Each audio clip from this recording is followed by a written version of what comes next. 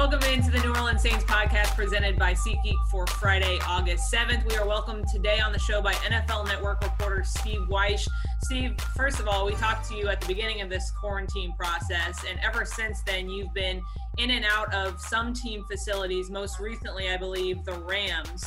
And I remember hearing your report and talking about the Rams having a tent outside and where they were going to have team meetings. And my immediate thought was, oh, we could do that in New Orleans. And then that was immediately followed with, no, the rain and the heat and everything would never let that happen in New Orleans. So can you kind of talk about what you saw inside the Rams facility?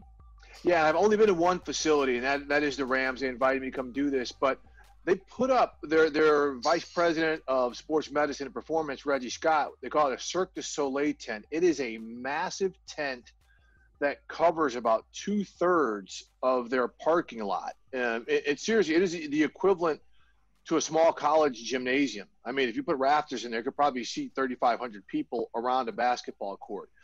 But it probably is only doable in a place like California where it's between 75 and 82, 83 degrees during the daytime, very little wind, doesn't rain this time of year.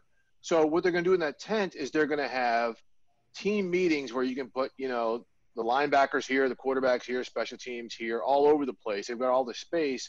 Then they can clear the chairs out and do a walkthrough under this tent.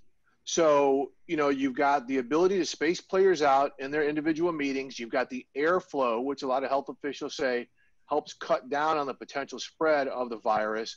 And then they can do their walkthroughs in there too. So it's a real convenient setup.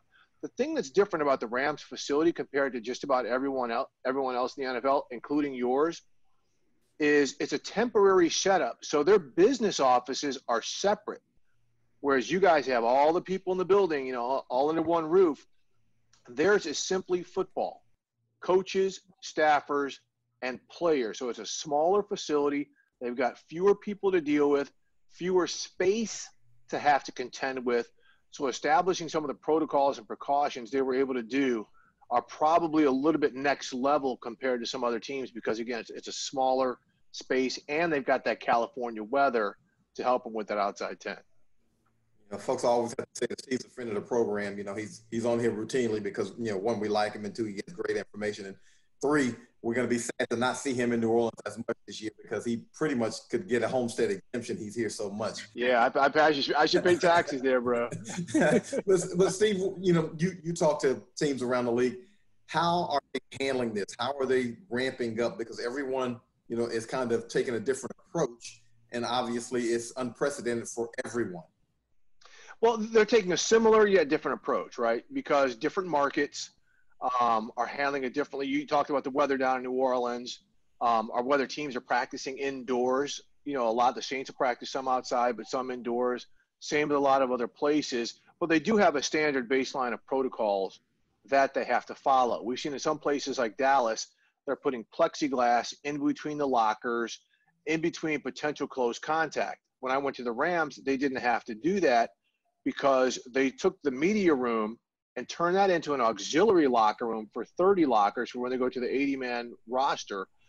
So they were able to put so much space in between lockers and their regular lockers, they wouldn't have to do that. So the key thing, and this is the common thread you'll hear in New Orleans, you'll hear in Buffalo, you'll hear with the Jets, you'll hear with the 49ers, whatever, is behavioral education, right? So you're having players coming from markets, let's say in the Southeast, and then you're having players come from the Midwest to their particular teams. Well, it's been different information in each of those markets, which all of these young players have heard, right? So now they've got to come in and say, no matter what you've heard, here is how things are going in our building. This is what you have to do to get in, and this is what you have to do to stay here. Otherwise, we're going to have to park your butt outside the facility.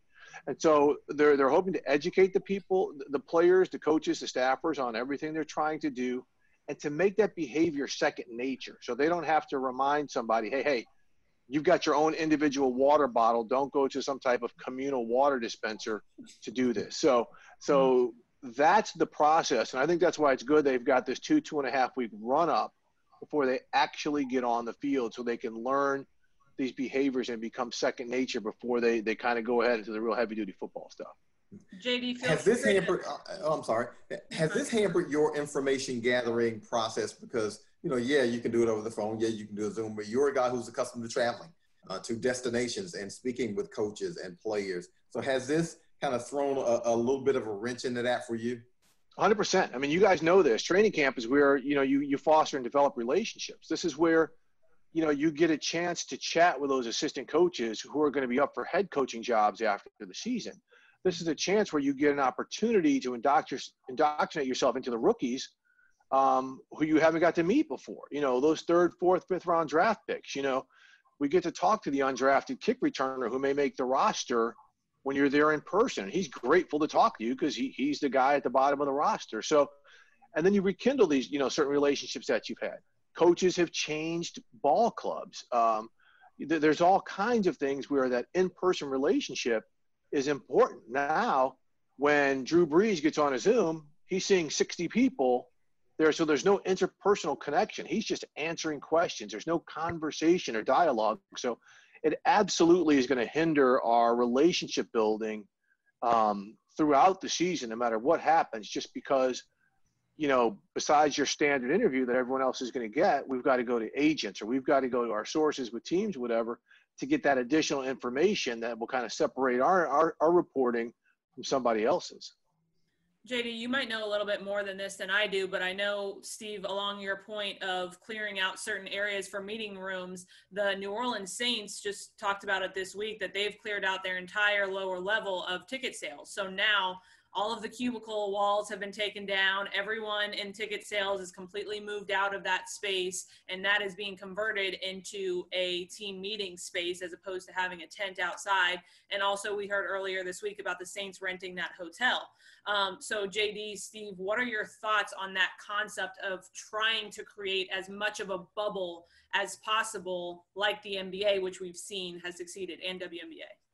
Yeah, I think it's really wise to try to do that. Now, it's different from team to team. And John can tell you this from covering sports for years. You have your mature teams, and then you've got teams that don't have certain leadership or a bunch of young guys that are going to need, certain. Now, I consider the Saints to be a very mature culture and locker room. But I do think Sean Payton, having gone through contracting the coronavirus, has a different perspective on things, on how easily this can spread and how easily you can catch it. So like he said this week, we can have our hotel. We can have everybody there. We can make sure everybody's, locked down, so to speak. But there's still going to be the potential to catch this stuff just because it's such a contagious virus. But, to get to your other point, Caroline, about, the team clearing out the ticket sales office, I've spoken to a lot of teams and marketing folks and ticket folks and people like that who can do their jobs from home. They're not bringing them back into the building. They're trying to reduce the number of people in the concentrated areas, again, to limit the potential spread of this virus. Yeah, I think absolutely. I think Steve hit the nail on the head. It depends on the maturity of the team. The Saints, what they're doing by clearing out is they're clearing space so they can space out, have those meetings in those places where you can get fewer people in there, or you can space them out a little bit better. But yeah, it depends a lot on the maturity of the players as to what happens, at those hotels and at those sequestered places, because these aren't mandatory, reporting, wink, wink. These are supposed to be voluntary, or you go in as you see fit. It depends a lot on the maturity of the team, because if you got veteran players, they are looking at those younger players, especially the younger players that they're depending on, and saying, look, you're going to have to make some sacrifices. You're going to have to curb some of the things that you do socially in order to make this the best possible situation that we can to help this team be the best that it can be. You can't have, and I won't throw a name out there, but you can't have a 23-year-old who likes to go clubbing and the 35-year-old, veteran guy who's looking for a championship. He's going to be looking at that 23-year-old saying, get your butt in here in the hotel, get in at a reasonable hour. We got food for you. We got everything you need, but we don't need you out there putting yourself at unnecessary risk. And more than that, putting the rest of your teammates at an unnecessary risk. So it's going to depend on a lot on the leadership. The Saints have that kind of leadership. But again, if it's not mandatory, that somebody's going to skirt the rules. Yep. And here's real quick, Caroline. Here's an interesting scenario that I had a high-ranking team official telling me, he's like, suppose the season starts and a team opens up 2-7, right? They fire the coach. How many guys are going to adhere to that discipline then? Oh, yeah. You know, what's going to happen then where they're like, oh, we got a new coach. I'm not going to be here next year. I'm going to go out and kick it. And if I infect our team, so what? We're 2-7. We're not going to the playoffs. Yeah. And that's where things could get real tricky. And you're talking about the human nature and the mature locker room and mature culture. That's where things could really get tested.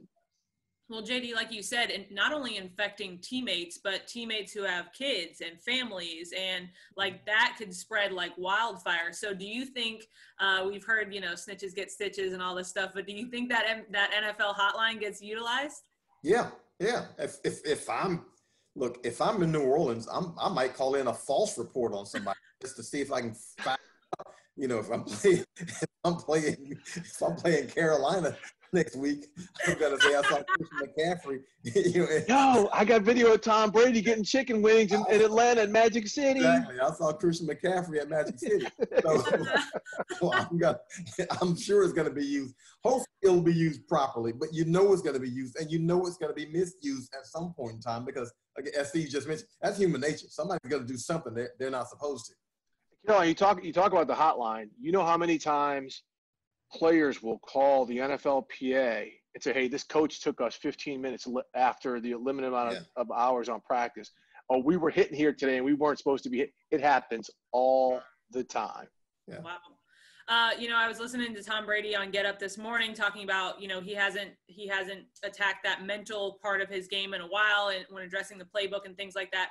How much of an advantage do you feel like Sean Payton and Drew Brees and this team has because of their little turnover and because they've had that chemistry for years and years, whereas Tom Brady and Bruce Arians haven't had that chemistry? A ton.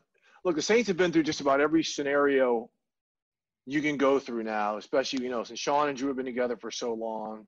When you go back all the way to Katrina, to the last 3 playoff shortfalls, right? And almost everyone on this roster is the same. So the amount of expected accountability, I put the Saints in like the Patriots range, right? So you come to this team now, the player accountability is established, right? If Teron Armstead or Cam Jordan or Drew Brees or whomever says, this is how we do things here, you fall in line. I mean, that's why Pittsburgh was able to win for years. I've heard stories like guys who joined their secondary, and they say, first day, Troy Polamalu, you know, Ike Hilliard, all these guys that come up to you and say, look, we hit differently than other teams. So if you're going to come up here and you think you're going to pity-pat half speed through practice, it's going to be a terrible existence for you and you won't be here for long. So that message, I think, for the Saints and that continuity that they have is going to give them a huge, huge advantage. Now, again, it's a 16-game season. Everybody gets used to everything. But with this possibly being Drew Brees' final season in the NFL, I think there's going to be a whole different sense of urgency in New Orleans. Not like there wasn't before, but they know what they did last year when they fell short in the playoffs. They didn't come ready to play Minnesota. That's not going to happen again. Yeah, I think the Saints are uniquely positioned to start fast. They've only got 2 guys on offense to really acclimate. One is Emmanuel Sanders, a veteran who Drew Brees has already been working out with, by the way. So, you know, you can acclimate him quickly. It's probably just verbiage for him. The other guy is Cesar Ruiz, who's going to have to acclimate either at right guard or at center. If he's got to go at center, that's a little bit different than having to go at right guard. Yeah. I think, you know, for his rookie season, it would seem to make more sense for him to be at right guard, but we just don't know how that's going to shake out. They're really the only 2 guys on offense that have to acclimate, and pretty much everybody is back on defense. You add in Malcolm Jenkins, again, another veteran guy who has seen everything. So they won't be able to throw anything at him that he won't understand, and he'll be able to position guys as they probably hadn't been able to position guys in that secondary for the last 4 or 5 years. You get that kind of veteran presence. So the Saints should theoretically be ready to hit the ground running. Well, you talk about hit the ground running, no minicamp, no rookie minicamp, no preseason games. That week 1 is basically your first opportunity. So how many weeks do you anticipate? Do you anticipate week 1 things look absolutely miserable and it's going to take until week 5? Do you think because everyone's on a level playing field of figuring this thing out and no one's really had access to OTA's minicamp, that week 1 everyone is going to kind of be on a level playing field of readiness? You know, it's typically like that, Caroline. I mean, you look back seriously over the last 3 or 4 years. I can't think of a starting quarterback that's maybe taken more than 8 preseason snaps. I mean, you know, very few teams play their starters at all anymore in the preseason. You know, it used to be that third preseason game, you'd play them a half. They might play a quarter, which could be 2 series, depending on each side of the ball. So I think it's going to be typical. I think it's going to be, a little sloppy like it typically is. You're going to have the officials throwing a lot of penalties because that's typically what they do the first couple of weeks. And then by week 3 or 4, everything is really going to level out. I think that one of the biggest changes people are going to adapt to is if there's few or any fans in the stands. Because now players, it's going to be like in practice, you're hearing all the calls. You guys have been to a practice, if a quarterback all of a sudden hits, a 180 north, okay, so that's telling the defender, okay, he's flipping a play to the other side of the field. The strength of this is showing me that. Now everyone's going to hear that. But then the quarterback's going to hear the defensive calls a lot easier too than maybe he could. So that's going to be, I think, the first real test for some of these players is playing in these cavernous stadiums where you can hear everything that's going on, and it's all going to be, for the most part, ambient noise. Yeah, I think it's going to be a little sloppy too. It probably will look a lot like a college football season, the way they look early in the season before they kind of, get into their grooves. And Steve mentioned it will be unique to hear as much as we'll get a chance to hear because you're not accustomed to doing that. And it'll make a difference in what happens out there on the field. But I think definitely, it'll be a little bit sloppy early. But again, I think the veteran teams will be the ones that acclimate the quickest, Kansas City, the Saints, teams that have been together and probably need a little less preparation. Not that they don't need any preparation, but need a little less preparation than the others. Steve, how many Zoom calls are you averaging per day now? I would say about 3 to 4 that are just now like interview related, but then like another 2 or 3 that are company related. Maybe another one for some of the outside things I do. So it's an awful lot, and every day I'm just like, why didn't I know about Zoom about a year ago so I could have bought some stock? Money. I think isn't Andre Iguodala one of the original investors in this? I don't know, but it sounds like something he would do. I mean, whoever got in on the ground floor is just oh my God, thinking rich by now. That's something I've definitely been thinking about, not to get too off subject here, but as we wrap things up, is the secret brands that are winning off of this. And not that Zoom is a secret brand, but like you think about the sign companies who are making like all these pickup and carry out available and like all of the signs around everywhere. Like it's interesting to see which businesses are really thriving during this time instead of failing. Yeah, I mean, look, a very good friend of mine, she has a woman's clothing line, and she would sell stuff to Nordstrom's or whatever. The fact that she adjusted to making masks immediately, her orders, I mean, her whole line of thinking changed, and they knocked it out of the park. So yes, a whole lot of other things. And of course, then there's always like the delivery services and Amazon. The whole time we're kind of like, we're such consumers right now. Yes. For very specific things though, because at the beginning of this, I had Rent the Runway. It was a gift from my brother. And at the beginning of this, I called and I had to cancel, and they were like, oh, why would you like to cancel? And I was like, I'm not going anywhere. There's no need for me to get these fancy outfits if I'm not going anywhere. But yes, Amazon, everything, all these shipments, bring them on my way. Okay. So on that, what has been your go-to repeat delivery item? Ooh, I've gotten a lot of weird snacks that I can't get at the stores here, like H-E-B snacks and things like that. And so yeah, I would have to say different snacks would be my number one. JD, JD always looks at me like he's ready for me to stop because talking. I don't do a whole lot of ordering now. If you were to ask my wife, and maybe I should lower my voice because she's around. I don't want to, but we've had more curtains come in this house. Yes. Than you can shake a stick at. And they come in and they go out, and they come in and they go out.